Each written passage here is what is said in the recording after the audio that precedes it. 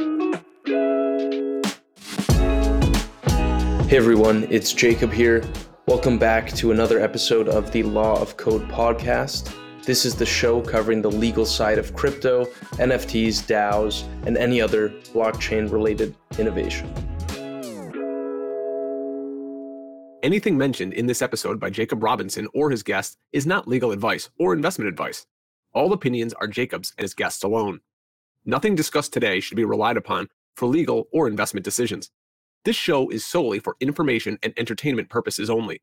Jacob and his guests are not your lawyers, nor are they investment advisors. Please work directly with a lawyer or investment professional.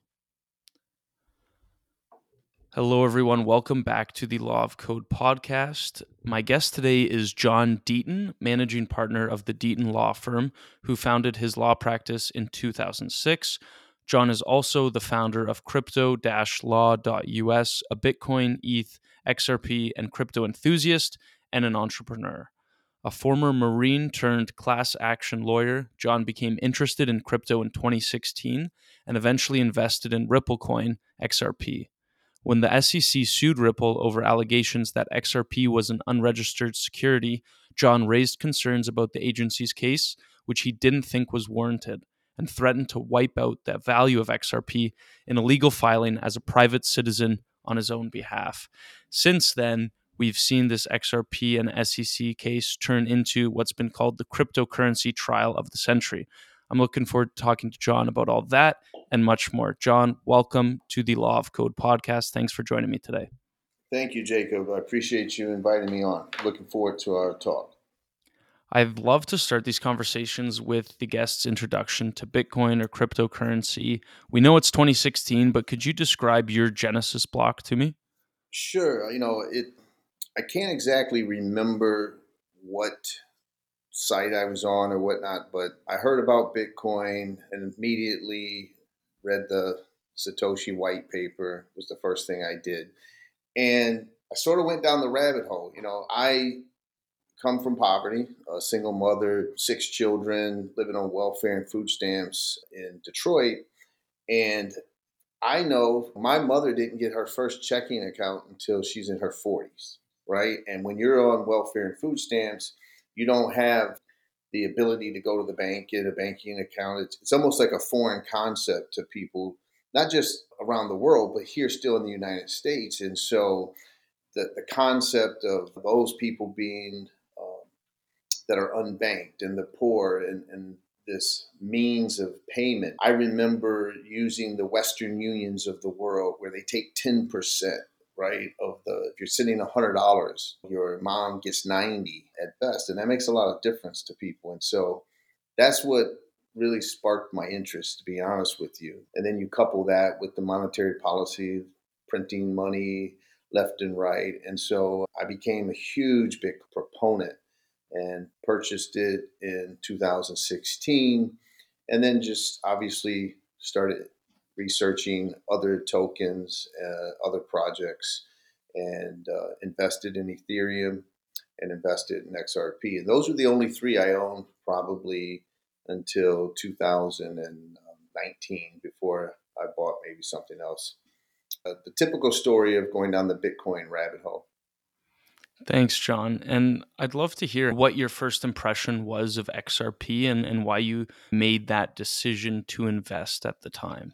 Yeah, I bought Bitcoin several times. I still own Bitcoin. And when I looked into XRP, to be honest with you, I'm very typical of the XRP purchaser. I wasn't aware of the company Ripple. I just looked at it and I was going to buy a few $100 worth of XRP, but I noticed something very different about Bitcoin and XRP and the ETH that I bought. When I purchased Bitcoin, it took about 10 minutes for it to deposit, right? The transaction. Bitcoin mines blocks every 10 minutes. So a Bitcoin transaction is like 10 minutes, but if it's peak time and the chain is active, it could take an hour before it settles. And I did it with XRP, and in 3 seconds it was deposited. I was like, wow, that's different. And so then I started researching it more, and got into the history of XRP and how Bitcoin developers, David Schwartz, who is the CTO of Ripple, and Jed McCaleb, who used to be part of Mt. Gox, and he was a Bitcoin developer, and then he developed with David Schwartz and Arthur Brittle the XRP ledger. They decided that they wanted to build a different type of Bitcoin, in their words, a better Bitcoin that didn't require energy, that was built on a different protocol. This is a consensus protocol, not a proof of work.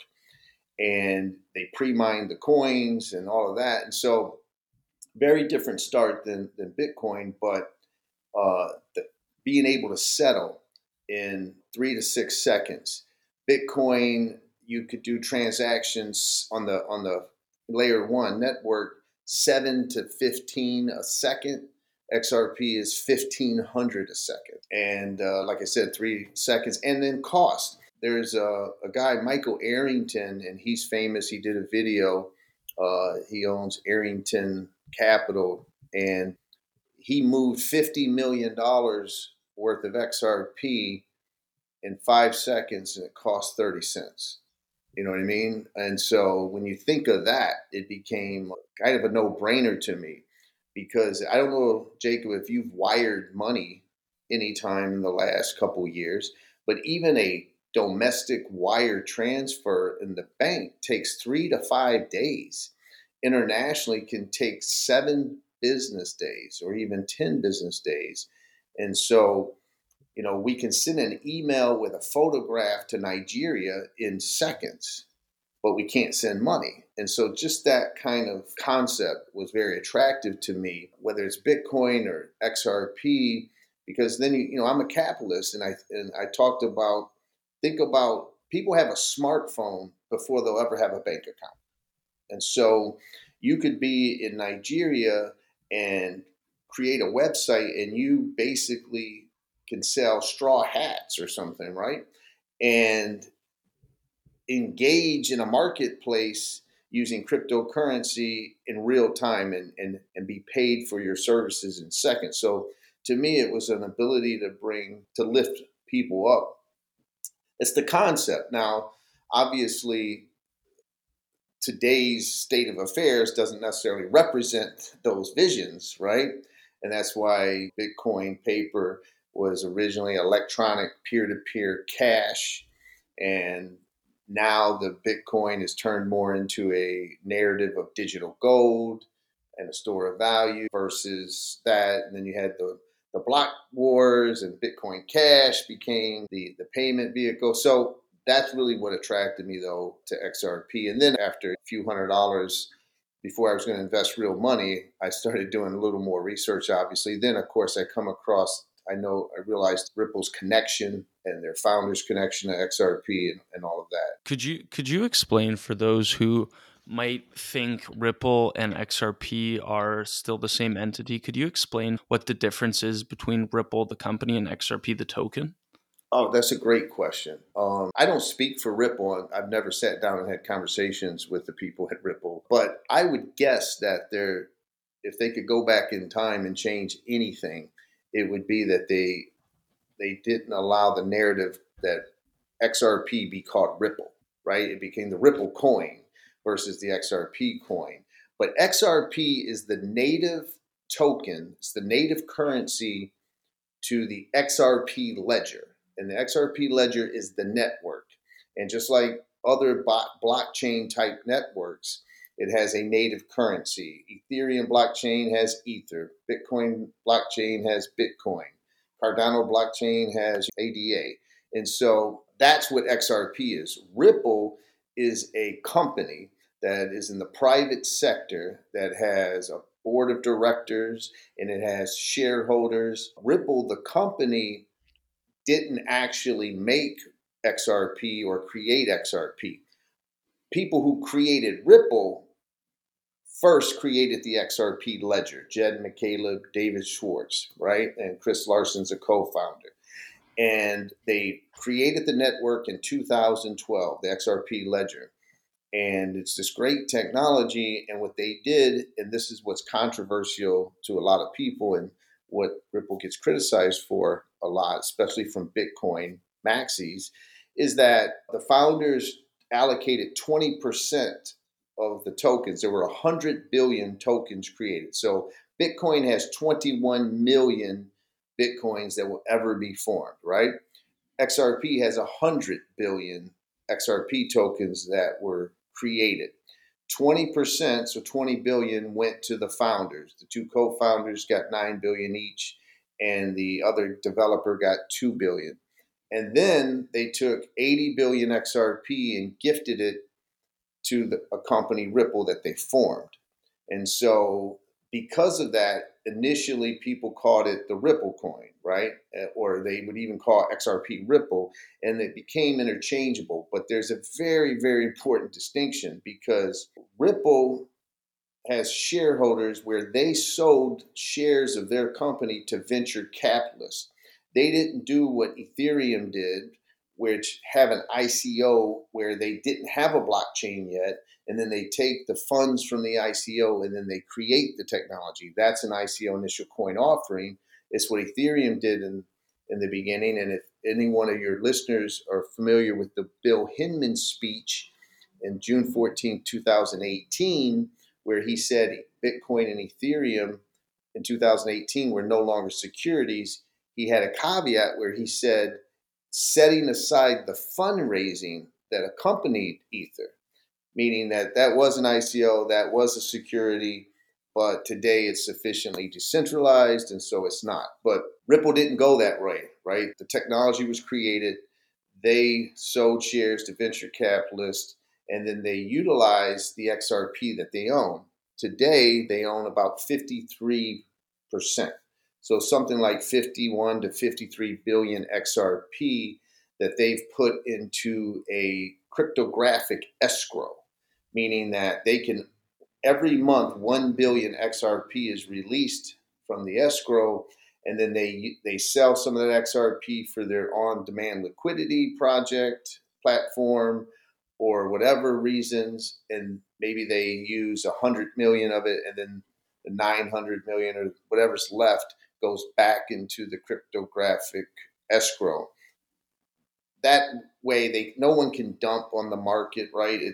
It's this organized way of releasing the tokens that was created. The best way to show you the difference is that you can use XRP on platforms that sell pre-IPO shows. There's a company called Link2, for example, and they integrate it with the exchange Uphold.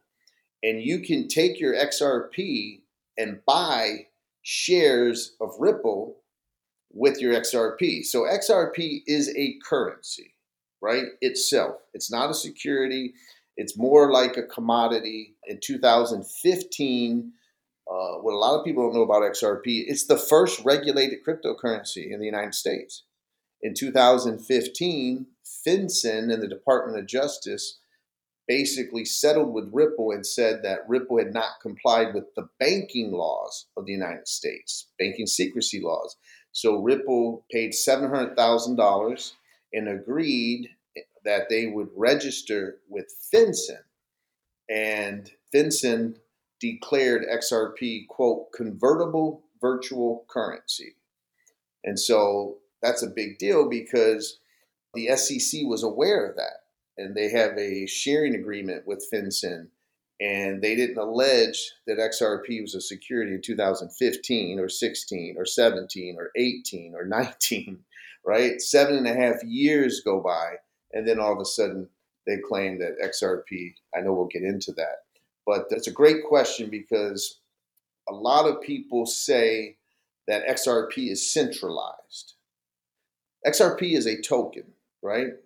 Ripple is centralized. It's a company. XRP is the currency of the XRP ledger, which is decentralized. The controversy, Jacob, is that because Ripple owns 51, 52, whatever it is, percent of the XRP, people call it centralized, right? But that is conflating token concentration with network centralization. So the network itself is sufficiently decentralized, and I can go into that if you want, but that's a huge distinction between the two. Thanks for that, John. That was a really great answer. And so, yeah, I'd love if you could go into that on the difference between the token, because realistically, with most crypto tokens, they're mainly pseudonymous. And so, sure, they could be in different wallets, but it's hard to know if it is truly decentralized in that one person doesn't own 51% or one group Right. doesn't own 51%. It's difficult to prove that because you can't go around and KYC each wallet. So, in Ripple's case, or in XRP's case, where you have that 53% or whatever it is tokens held by one entity, but then you said the network is decentralized. Could you explain that distinction and why the network is decentralized? Sure, great question, and I'll tell you, listen, token ownership is a problem if we're going to be honest, right, with everything. If you take Bitcoin and you take the top 5%, they control a lot of the Bitcoin, right? Satoshi Nakamoto, right, his account has over 1 million Bitcoin, right? Now, it doesn't equal 50%, but if you look at Ethereum, we've demonstrated that, as you said, they're disguised. There were multiple emails. And so you could have someone who bought 10% of the Ether ICO, but it's in 10 different wallets. And Ripple sort of gets a little punished, to be honest with you, because of the transparency, because everyone knows they have 51%. And so I've told people that's a fair criticism of XRP, right? And a lot of people on my side, the XRP hosts, they may not like me saying that, but it's a fair criticism to say one entity owns so much of the token. I don't like that. I wouldn't argue with that person. But if they say XRP itself and the network is centralized, I will argue with that because here are the facts. All right. The XRP ledger is based on a consensus protocol relying on validator nodes to record and verify transactions. It achieves consensus without incentivizing any party. So it's not like proof of work where you reward the miners. For consensus to be reached, 80% of the validators must agree. There are over 170 validators with 900 nodes operating across the world. Ripple runs 6 validators of the 170, which means Ripple controls less than 4% of the network. Now, the CTO of Ripple has come out publicly and stated that if 80% of the validators vote to burn Ripple's escrow, they could do it. And if you think about it, just recently on the Solana network, there was a subsection that voted to take control of a whale's wallet to avoid mass liquidation at once. And so I'm not saying those are apples to apples, but the point being is that although Ripple owns 50 some percent, if 80% on the network said you must burn it, that could be accomplished. And so that's very, very important. And like I said already, the people, they conflate those two. Well, Ripple owns 50%, therefore it's centralized. No, the network is not centralized. Ripple actually proposed an amendment on the XRP ledger, and for 2 years it was vetoed. So you can't say they control the network because they don't, right? Now, if you want to criticize them for allocating 20% to themselves, if you want to criticize them as an entity for owning too much of the token, go at it. But don't say things that are not true, right? Because this is what I'll remind. I own Bitcoin, and I own more Bitcoin than I do XRP, okay? So I am into Bitcoin. But I believe in being honest, right? And so when we have this argument where people say XRP, Bitcoin maxis will point to XRP and say it's centralized for the reason we went over, I remind them that just a few years ago, 75% of all the hash rate in Bitcoin mining was in China. And I remind them that there was 1 week that Bitmain mined 42% of all the Bitcoin blocks. Right? 42% ain't that far from 51%. So at that moment in time, you could argue that XRP is the network is more decentralized, right? Now, I'm not saying that today, right? Because I'm not suggesting that. But what I am saying is that XRP Ledger today is more decentralized than the Ethereum network. And I'll give you an example. Ethereum is moving to proof of stake as away from proof of work. Proof of stake rewards those who have the most tokens, right? And so those that have the most tokens have the most influence on the network.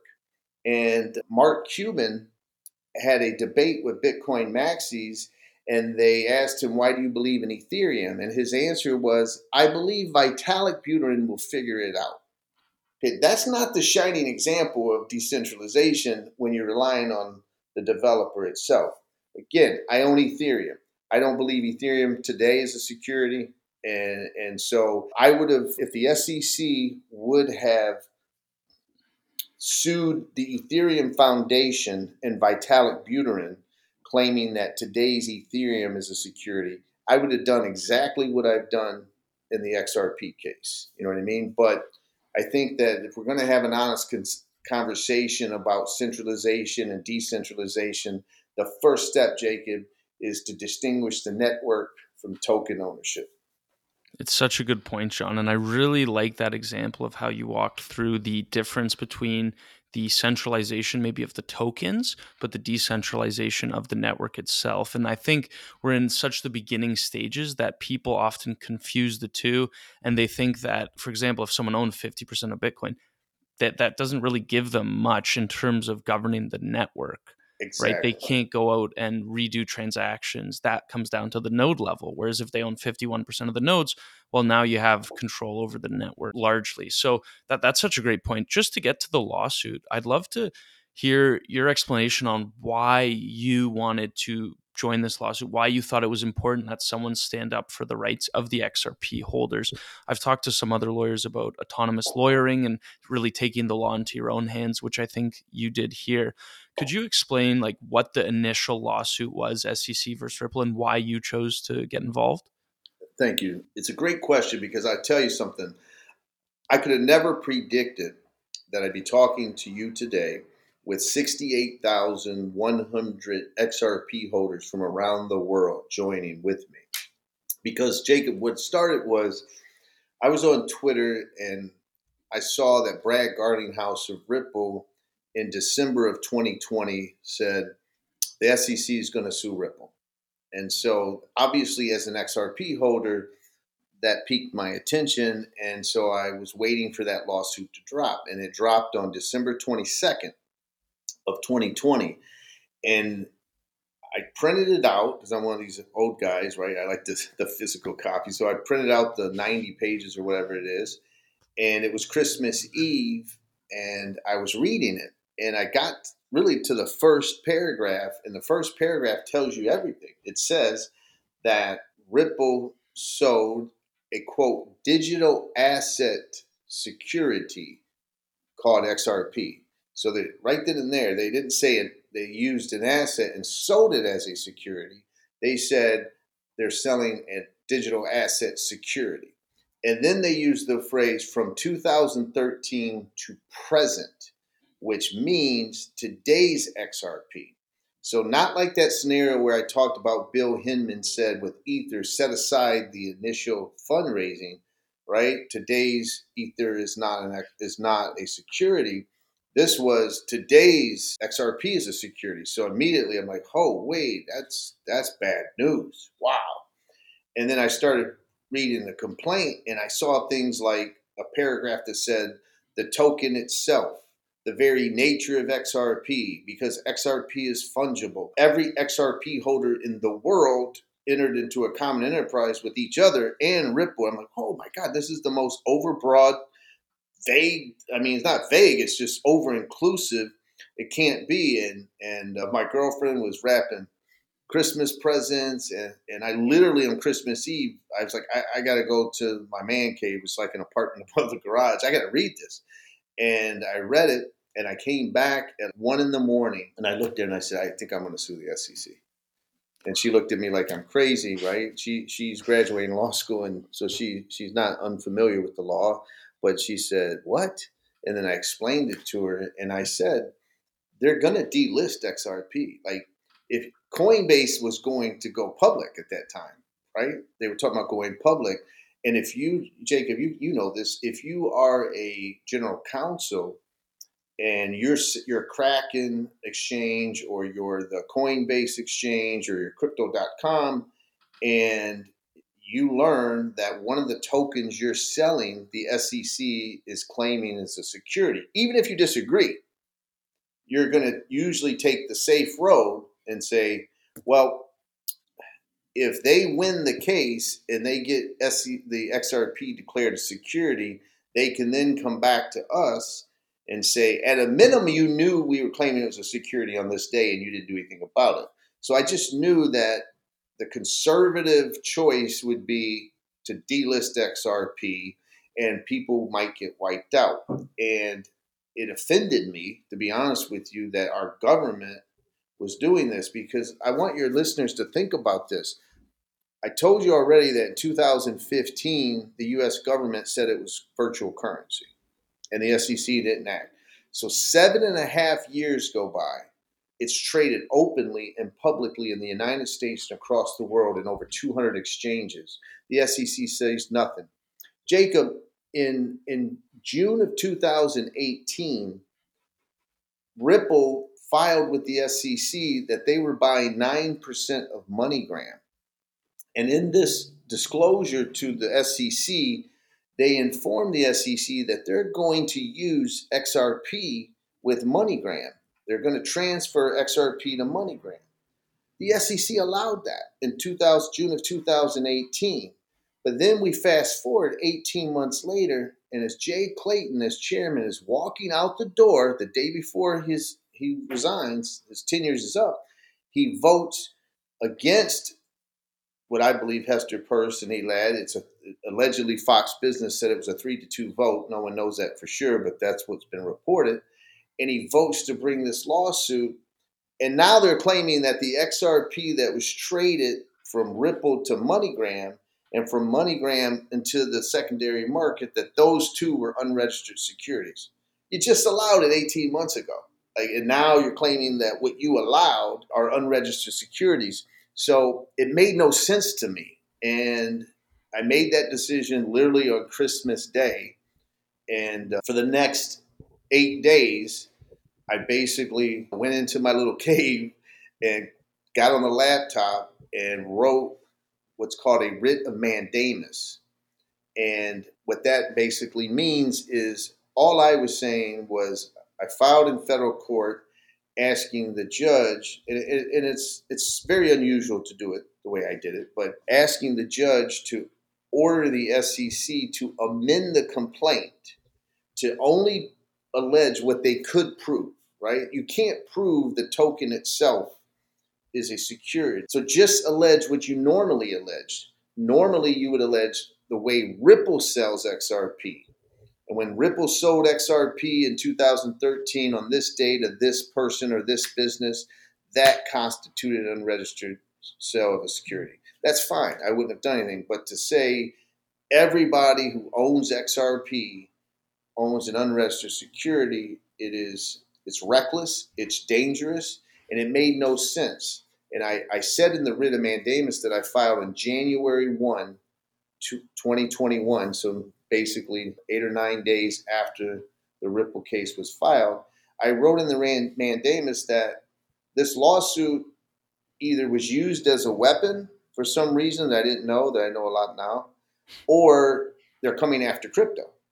Because if you take the paragraphs, Jacob, you could put in ETH, or you could put in Algo, or you could put in Cardano or anything else, and the same paragraphs would equally apply to each cryptocurrency. And so it's a very dangerous complaint, and that's basically what I did. The truth is, I was sort of, I guess, a pissed off who had a law degree and said, I want to do something about this. And I did that, and I never knew that it would turn into this movement that it's turned into. Well, I think it's so important because initiatives like this, you going out there and putting your reputation, putting yourself on the line, your time as well, and money, that's how you stand up to the government. That's how you stand up for what you believe to be right. And then that way, someone has to do that, right? Someone has to stand up, and good on you for being the one to do that. And thank you from the community, really, for you going about and doing that, because I think it is a really important thing, especially when you have a new technology like this that is still being sorted out. And then, yeah, you look at the examples of all these other ICOs that occurred, right? Whether or not Ripple or XRPs was an ICO, but the point is, one of the core tenets of the SEC is to protect investors. And I had some Ripple, and I saw what happened to the price after they started the lawsuit, right? Right. Back in 2020, it tanked, Yeah. and that hurt a lot of retail investors. And if your goal is to protect them, that might not be the way to do it by roping the token in with the company in a lawsuit. Why do you think they did it? Do you, like, given what you know now, I don't know how much you can speak on it, but I'd love to hear your thoughts on why the SEC included XRP, the token, in the lawsuit. Well, that's a great question, and I'll tell you before I answer it, I want to for people to know that it's not just me, right? Probably the most respected former SEC commissioner is a guy named Joseph Grunfest. He's a professor at Stanford Law School. He's a Democrat, lifelong Democrat. He was appointed by Ronald Reagan to be on the SEC as a commissioner. He actually helped the Ether co-founders and acted as a liaison with the SEC to discuss issues that you discussed, like when you discussed with Hester Peirce, can a token transform from a security and initially until later to a non-security? He worked with them, and he's a very unbiased person. Well, he wrote a letter to Jay Clayton and Bill Hinman and Hester Peirce and all of the commissioners and all of the different directors of the SEC before they filed a lawsuit. And he pled with them. He said, since you're not claiming fraud, because there is no fraud alleged against Ripple in this case, it's a strict unregistered or non-registered case. And Joseph Grunfest said, there's no exigency here. You've allowed this for 7.5 years. There's a new administration coming in. If you file this case, innocent retail investors who have no connection to Ripple are going to get severely damaged and hurt. And he even said exchanges will delist it, and the liquidity in the United States will dry up and people will get damaged. And then he said, also, if you do this, but you didn't go after ETH, you're picking winners and losers in so many words. And he said that it calls into question the use of the commission's discretion. Like, why are you giving this one? And he said there's no material distinction between Ethereum and XRP. And then he also said in the history of the SEC, there had never been all the people who were behind filing a lawsuit were leaving immediately. Jay Clayton left. Bill Hinman left. The director of enforcement who helped write the complaint, he left. He went with Bill Hinman's firm, with Bill Hinman. The director of trading and markets left. Like, all of these people were dropping this bombshell, as you said, the cryptocurrency trial of the century, as they're walking out the door. And he said that raises obvious concerns. Don't do this. And they ignored his letter. And so I share that with you because there are some of my critics out there that will say, oh, Deaton's a conspiracy theorist because he's a disgruntled investor. Let me make it clear, Jacob. Not only do I own more Bitcoin than I do XRP, I own more Ethereum than I do XRP. So when I talk about Ethereum's free pass, I'm arguably talking against my own book, right? Because I own ETH. But I don't think ETH is a security, and I would have done exactly what I did here with Ripple. But you can't avoid these conflicts that went down. So in my writ of mandamus, before I learned everything that I've learned, I said, this looks like it could have been used as a weapon or personal gain. There's these this makes no sense. Or they're alleging the token itself because they're coming after crypto. right? Because if XRP is deemed a security, if the SEC gets what it wants, Jacob, every altcoin on the market is then a security. Everything, including ETH, right? They would all be, because we have to understand something. Every altcoin, when it's first created, arguably meets the test of Howey, right? Because it's at its inception. So the first few cells that you make, there's not a lot of people involved. It's not decentralized. The developers are still developing. And so arguably, it's why Hester Peirce's safe harbor proposal makes such perfect sense. And to this day, I don't understand why Jay Clayton and them didn't move forward with that. But we've uncovered that there are serious gross appearances of impropriety and conflicts of interest.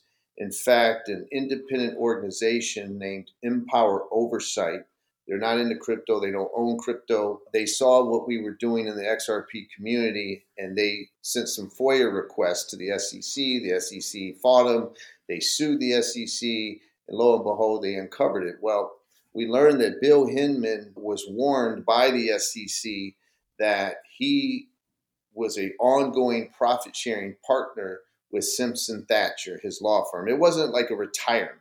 He made $15 million from his law firm while at the SEC in his profit-sharing agreement. With Jacob, his law firm was a member of the Enterprise Ethereum Alliance, right? So he's collecting $15 million from his law firm, a member of the Enterprise Ethereum Alliance. He then gets up on June 14th, 2018, and gratuitously says ETH is not a security. Setting aside the fundraising, Ethereum's not a security. That would never pass any kind of conflicts analysis, right? Because his own SEC ethics office warned him. And I have the email, it's on my site, Crypto Law, that Empower got. They said that he was barred from having any contact with his law firm because of this ongoing profit-sharing partnership he had. And he met with those same partners 3 times after the ethics office told him you can't meet with them anymore. So as in ethics, if he would have submitted this speech to the ethics office and said, oh, you're about to give Bitcoin and Ethereum a regulatory free pass, that's big news. Ethereum shot up like the charts through the roof that day. And they would have said, well, we got to make sure there's no conflicts. Bill Hinman, do you own Bitcoin or ETH? No. Well, do your family members own it? Is there Simpson Thacher? Is there any connection? Oh, Simpson Thacher is a member of the Enterprise Ethereum Alliance. Bill, you can't give this speech. There's the appearance, not saying that you're doing anything illegal, but the appearance of impropriety and favoritism, right, is so big.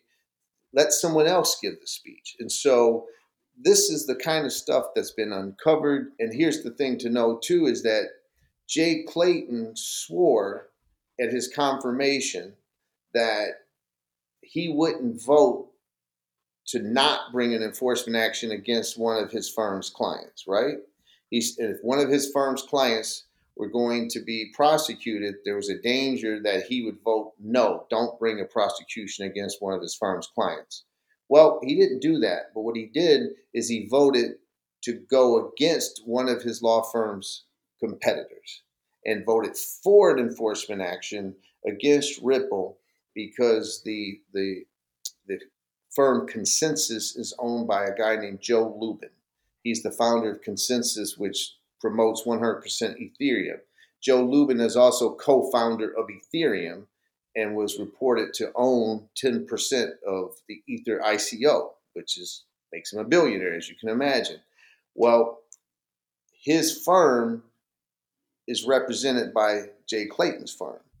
And Jay Clayton's partners were hired to become deputy general counsel of Consensus. And we know that Bill Hinman, through the litigation, emailed Mr. Lubin and had meetings, 4 to 6 meetings in 6 months. And then, of course, Ethereum is blessed, right? And then Jay Clayton, a couple months before the case was brought, One River made a $1 billion bet on Bitcoin and Ethereum. And then where does Jay Clayton immediately go after leaving? he goes to One River, right, who bet on Bitcoin and ETH.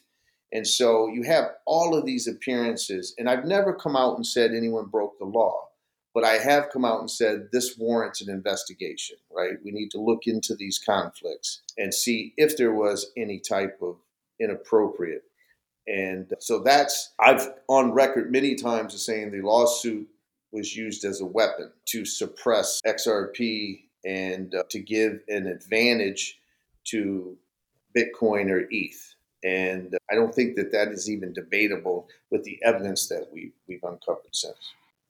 I know that was a long answer. I apologize. No, that's what this is for. This is for long answers. I appreciate that because I find it helpful to hear people like you go through the thought process and explain the full reasoning rather than cutting you off after a 30-second soundbite or something. And with that in mind, what we see a lot of is these headlines that people read regarding the XRP versus the SEC case, and just you see a thing here and there about what's going on.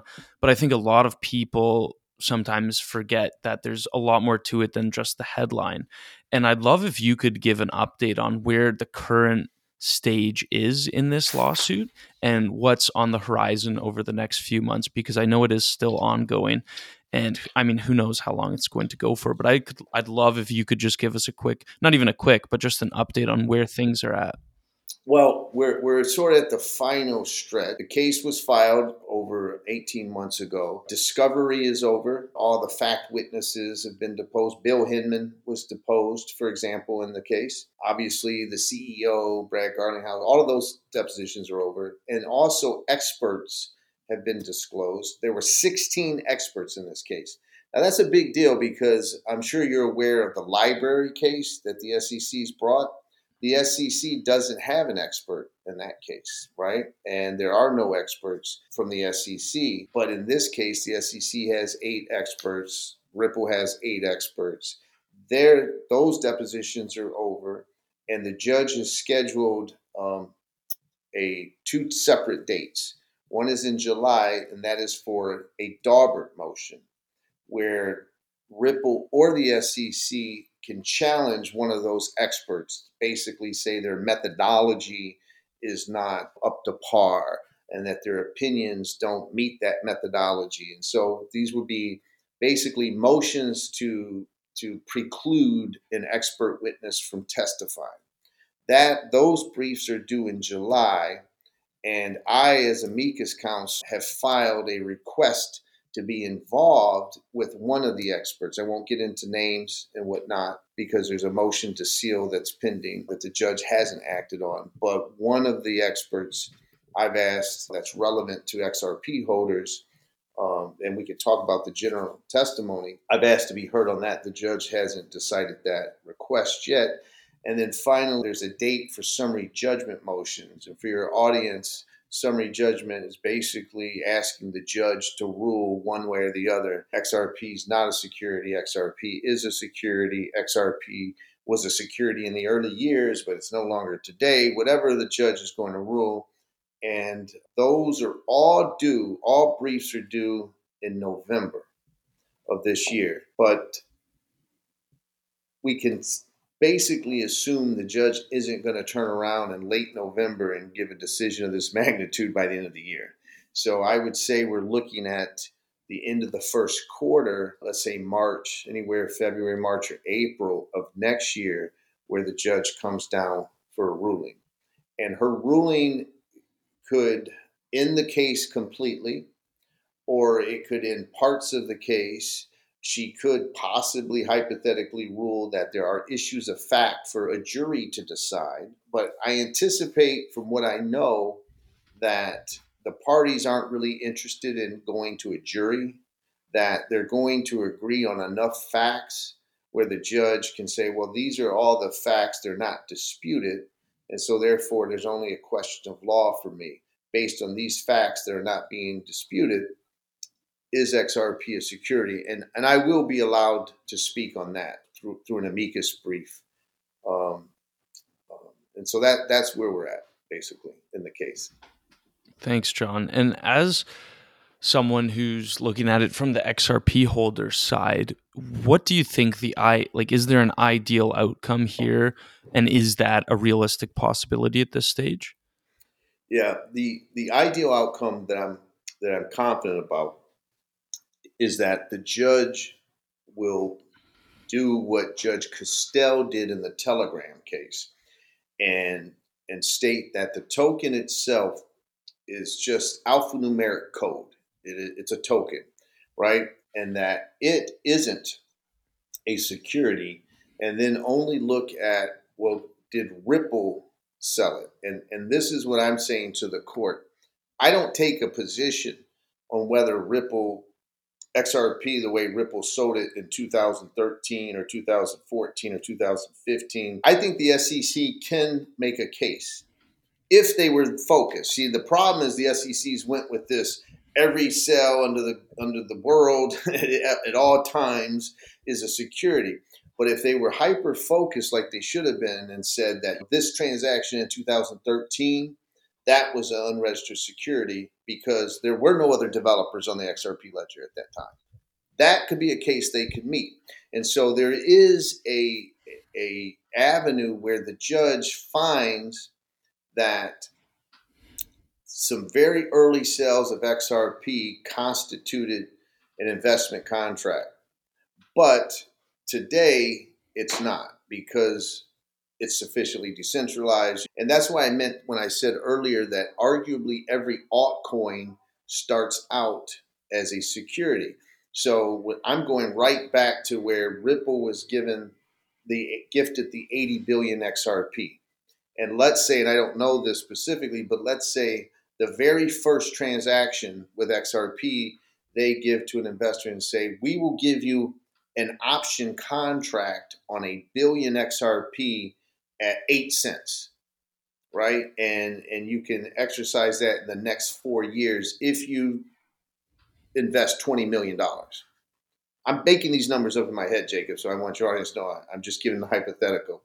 Okay, that could be considered an investment contract, right? It's an option contract, so there's something there. But today, when we fast forward, you have hundreds of developers on the XRP ledger. The XRP ledger is an open source, permissionless, distributed ledger technology that anyone can access. I could go on the XRP ledger right now, live with you if I want it, and move money on the XRP ledger. I could go on something I didn't tell you about the XRP ledger. It had the world's first decentralized exchange inside the XRP ledger, right? Built within it is a DEX, decentralized exchange. You can buy other tokens, Casino Coin or LOX, and other tokens that have been created. You can trade them on that. You can move money from your XRP account to another XRP holder's account on the ledger all over the world. And so today's token and technology is very, very different than it was in the beginning. So there's a way for the SEC to win partially and Ripple to get the clarity they want that ongoing and future sales of XRP are not a security. And of course, XRP holders, all we care about and why I'm involved is for the court to declare secondary market sales independent of Ripple are not securities and were never securities. And so it's a little bit of victory for everyone. And that's what's shameful, Jacob, is that this case is so ripe for a settlement, right? Where Ripple could pay a fine for these early sales and the technology could blossom and innovation could continue. And the SEC could say, we held a company accountable for our securities laws and still protect investors. But that's not what they're doing, obviously. And that's what's so disheartening. You know what I mean? 68,000 XRP holders from over 61 countries around the world. XRP holders in Ukraine, XRP holders in Russia, XRP holders in Venezuela, XRP holders in Nigeria, Australia, everywhere around the world have come together to fight this government overreach and intrusion. And so ultimately, I think we're going to win, to be honest, but it's painful to get there, unfortunately. Yeah, and expensive too, I can imagine. Well, Ripple's Brad Garlinghouse at Consensus, the that just took place in Austin, Texas. He gave a update on stage, and he stated, when all said and done, Ripple will pay $100 million in legal fees. Right, $100 million. That's just staggering. That is, yeah. It's just staggering, and so it's painful, but I think it'll be worth it in the end. Well, and it's so important, that relationship of a security, and to establish that something, like when you do an ICO and you initially sell money, that's going to be funds and they're counting on your efforts, right? But there can be a point realistically with a blockchain where those efforts aren't needed anymore, or those efforts are wide enough that there isn't one person you can point to as these efforts are going to make a difference from a managerial or entrepreneurial perspective. And I think that's something we're going to start to see more of. And maybe this case is the one that really decides that, because when you're raising money and I'm giving you money and you're going to go do something because I've given you that money, and my investment is going to go up because of those efforts, that's the security. And there's a lot, I'd say, like you said, any ICO or any offering starts out that way, except Bitcoin, which in return for the coins, they actually gave energy and they actually had to do the work themselves. Right. Which we could start to see more of in the future as a way of getting around these rules, which is an interesting thought experiment to go through. But I'd love to talk a bit about you, John, how you run a class action like this. Like when I saw the numbers that are behind this lawsuit and behind you and you're working with, I was like, holy shit, this guy might have a lot of emails coming in. Like it's a lot to deal with. Could you walk me through like what that's like for those who might never have done a class action of this magnitude? Well, it's ironic because the SEC has in pleadings that they filed before the court, they've taken issue with me on social media, and my response to them is, I'm not sure how you expect me to communicate with 60,000 people, right? And so Twitter has become, obviously, a pin to my Twitter handle is where you can sign up to join if you're an XRP holder or you just believe in the case. And I established cryptolaw.us to sort of be a focal point where to help with the emails and the communication. I have everything in the case, in the Ripple XRP case, is posted on there. Every decision, every transcript, every document that's been filed in the public, and other things, Hester Peirce's statements, the Telegram case, the Howey case, anything that's relevant to the case, so that they can. What I've learned through this process too is that the SEC, Gary Gensler, wants to protect us from ourselves, right? It's this nanny state, if you will. Remember one of the senators said, why are you acting like everybody's daddy? I don't know if you remember seeing that, the senator from Louisiana, Kennedy. And I've learned that people don't need that level of protection. You know what I mean? They do need protection from fraud. They do need protection from pump and dump scams and things of that nature. But they don't necessarily need to be protected the way they are. And so there is this concept that you're talking about, that you talked about, which is, at what point is it sufficiently decentralized where the laws don't need to be applied? But I know I digressed a bit, but back to your question, it's been onerous. I'll tell you that it's also been massively beneficial because there's this concept now, Jacob, that I think is going to be taught in law schools called decentralized justice, right? Not just the decentralization of blockchain and finance, but I go on Twitter and I say, I need this.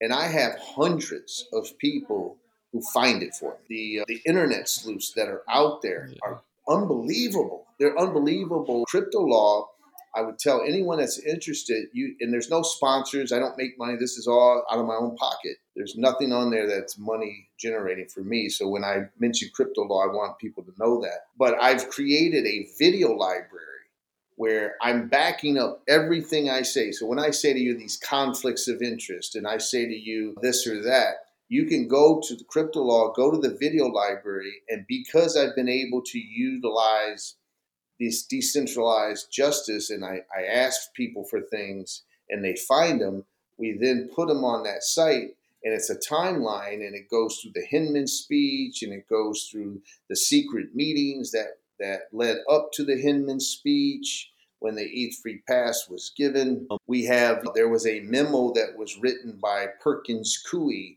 that basically Hinman's speech followed. Of course, Perkins Coie is a member of the Enterprise Ethereum Alliance. And we have that lawyer, his name's Lowell Ness. He gets up in a video and he says, yeah, I wrote this memo and Hinman tracked it. And so I cite that, but we have him admitting to that. We have just all the evidence. And so that's been like a phenomena that has been very beneficial. I will say that my staff at the Deaton Law Firm, we've been overwhelmed at times when you get 4,000 emails, for example, in a week that you're normally not used to getting. They haven't been that happy with me at times, but I take care of them. So it's a very unique thing, and I think it's going to lead to innovation itself in how you information source things, I guess is the way to look at it, right? And so crypto law, we've been able to use I created an app where all you do is put in your address in the United States, and you can send a message, and it goes, and you just hit enter, and it immediately goes to your Congress representative and the 2 senators in the state that you live in. And we've created over 50,000 messages to every senator and every congressional representative in the United States. And then there's an international XRP holder tab. And right now there's 27,000 international XRP holders are signed up asking the congressional committees to launch an investigation into all these issues that you and I have been talking about. But so it's been both. It's been a bit daunting at times, but it's also just a wealth of sources at your fingertips when you do it this way. And so I would be remiss not to pay homage to my internet sleuths, right? My investigators that are out there giving up their time. It's not just me who gives up my time for this cause, that they do it as well. Yeah, it's a group effort, but congratulations, John, on just being able to organize something at such scale. Not bad for a kid from Detroit. Not bad. That's great, man. I'd love to ask you 2 more questions. I know we are getting close on time. These are questions I find really helpful to answer, especially for young lawyers, but really for lawyers of any age, because you go through law school and there's talk on contract law, property law, constitutional law. You don't really hear many professors talking about being a great lawyer and what being a lawyer actually consists of. I'd love to hear your thoughts on what makes a great lawyer, whether it's their approach to clients, their approach to each other, research, writing, etc. What comes to mind when you hear that phrase, a great lawyer? Well, I teach trial advocacy at law school, how to do openings and closings and cross-examinations and stuff like that. And I know it sounds corny, but the first thing I say is you have to be comfortable with who you are. You know what I mean? And stay true to you, because authenticity is everything. And I give examples. As everybody knows, I have a shaved bald head, right? If I had an illustrious thick hair, I'd have it. Okay. I accept the fact that I'll never have thick, beautiful hair again in my life. And I'm okay with it, right? Like, I'm comfortable in my own skin and not trying to be someone else, not trying to emulate. Just be true to yourself. And I tell young lawyers, the very first moment you are building your reputation, from the very first moment. And the most important advice I could ever give is stay true to your word. If you say something, it's got to be accurate, right? If you don't know the answer, I don't know the answer, John. I'll try to find it for you. Don't bullshit people. Just like, people ask me questions, and they asked me, like, I was on a live stream and someone asked me about, can the SEC appeal the judge's decision and a locatory appeal? And I'm not familiar that much with the Southern District of New York. And I just said, listen, I don't know the answer. I'll try to find out and get back to you. Like, when people fake it too much is another thing. But I take pride in being able, if I say to you, Jacob, that I'm going to do this, I'm going to do it, even if it costs me something. I'm going to do it because I said I would do it. And I think that the other things that I'm seeing with young lawyers is no one owes you anything. Don't come to the table with a sense of self-entitlement ever. Just come to the table and you demand respect and you demand fairness and you demand fair pay and all that. But I had a young lawyer that I hired right out of law school recently, and it was his second day at work, Jacob. And had a meeting. I gave assignments. I said, "Anybody have any questions?" He goes, "Yeah, John, I have a question for you." And I said, "What's that?" He said, "Tuesday's my birthday. What's the Deaton Law Firm do for you on your birthday?" And I'm usually not speechless, but I caught myself in that moment being a bit speechless. Wow. It's not like a 5-year employee or 3-year employee. It's like, "Hey, John, I can't get my day off," or something like that. This is day two. And so I would say integrity, your own word, and earn it. Come to the table willing to earn it. And everything else will play out. You know what I mean? Whether it's clients, there's many times with clients, they just want to be told the truth. And I think we get lost sometimes. And the truth, I look a client in the eye and say, if you think your case is worth $1 million, it's not. And so if that's what your expectation is and you're not going to get realistic, then I can't be your law. Things like that a lot of people just, they hide from the truth too much. And, I mean, in our politics today, it's like Fed Powell's just testifying and they don't, it's like they don't want to say, we're in for some rough times, people. The economy's falling off a cliff, you know what I mean? And I think that's what's missing in our politics and our legal system and all of that. Just flat out, no bullshit. This is the truth. Whether it hurts you or helps you. It's like when people say about Ripple, well, I don't think they should own 51%. Okay, I'm not going to argue with that. That's a fair criticism. Maybe there's good things they could do, not do, but like where we become so tribalistic, right? It's like a sports team, right? You're rooting for your team. And no matter what the other side does, you hate it. And I think we've lost that ability to have the civil discourse and disagree. You and I could agree on a lot of things, and we could disagree on things, but I'm sure we could talk it out. You know what I mean? And get to at least understanding each other. And I think that's missing. But you have to be willing to have that conversation and engage. And you're right. And I spoke to Laura Shin, the journalist at Unchained, and she wrote Cryptopians as well. And I asked her what was the biggest threat to crypto. And she said, well, it's the people within crypto. It's the maxis. It's the people who are tribalistic, who are willing to do anything for their token to rise to the top, if that means taking down the ecosystem. And really, it is an ecosystem that requires multiple blockchains, multiple users, multiple devs, etc., to build what we hope to be a more equitable future for everyone. And I really like what you said too, because it underpins the importance of long-term thinking. These days, it just seems like, I don't know if you're familiar with that marshmallow test, where it's like if you eat one, you only get one, but if you wait 15 minutes, you'll get two. Everyone just wants to eat that first marshmallow, do the easy thing. I had plans, but now something better came up. This might hurt my relationship long term, but I want to do the better thing now. And that short term thinking is so bad. And I think behind that becomes these habits where if you have a habit of you're going to stick to the plans, you're going to stick to your word. If you said you're going to do something, you're going to do it. Are there any other habits that you've brought into your legal career, even your personal life, that have helped you be successful throughout? Because I think that's all we really are at the end of the day. You can go after a goal, but unless you have a system in place, you're not going to be able to achieve that. Is there anything that comes to mind for you, John? It really, for me, it's just been being a person of your word and dedicating yourself to what you want and having that, what you're talking about, this long term, right? So, for example, for young lawyers, when I got out of the Marine Corps, I was super in debt, married, had 2 children. My ex-wife and my student loans are in, the 6 figures, and I could have went to a firm that paid me $25,000-$30,000 more a year, but it wasn't what I liked. Right? It was doing some transactional stuff that just didn't fit me.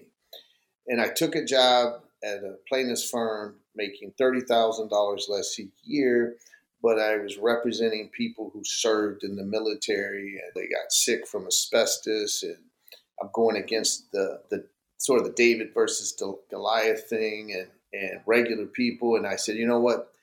I'm just going to go do what I'm interested in, even though I need the money. And I think if I work hard, and I stayed true to myself, my beliefs, it'll work out. Like the money will play out, right? And that's worked out for me. Doesn't mean I didn't struggle. I can tell you, I was paying the electric bill 2 weeks late here to make this because I had a student loan payment, a mortgage payment, a car payment, all of those things. And so I get that.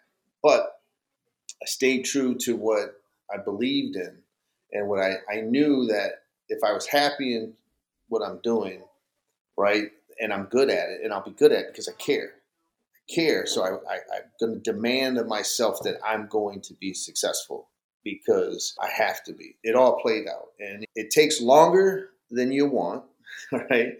It took me 10 years longer to think that I was in a financial position that I wanted to be. But I'm a lot happier for it. And so that's what I sort of mean. I know it sounds corny about staying true to yourself and who you are, but I think it's very important. And that decision, had I taken that, what you're talking about, that short-term goal, where I'd have made that $30,000 more each year for a few years, yeah, I may have been able to pay more down on my debt sooner, but I'd have been miserable, right? And then I would have probably not been as good at that, right, as a lawyer because I don't care as much. And so I think at the end of the day, we all want to be inspired, right? Whether we're inspiring ourselves or we're inspiring other people, we want that satisfaction because the bank account's not enough to make you happy. I don't care. I was very, very poor, as I described. And I always used to say, Jacob, that whoever said money can't buy happiness wasn't broke, right? Because you think it is, and so. But at the end of the day, to generate true, I think, happiness in your life, you just have to stay true to those things and have faith that it'll work out. Because I do believe that if you're talented and you couple that talent with a great work ethic, you will be successful. It may take you longer, right? You may have to get over some hurdles that you shouldn't do, but eventually it will. You know what I mean? I do, John. I think that's a great spot to end it, man. Thanks so much for being so generous with your time. I know we went a little bit over, but I could probably do another hour. Got so many follow-ups, but hopefully we'll do a part 2 sometime and stay updated on Absolutely. everything. All right. I appreciate it. Thank you.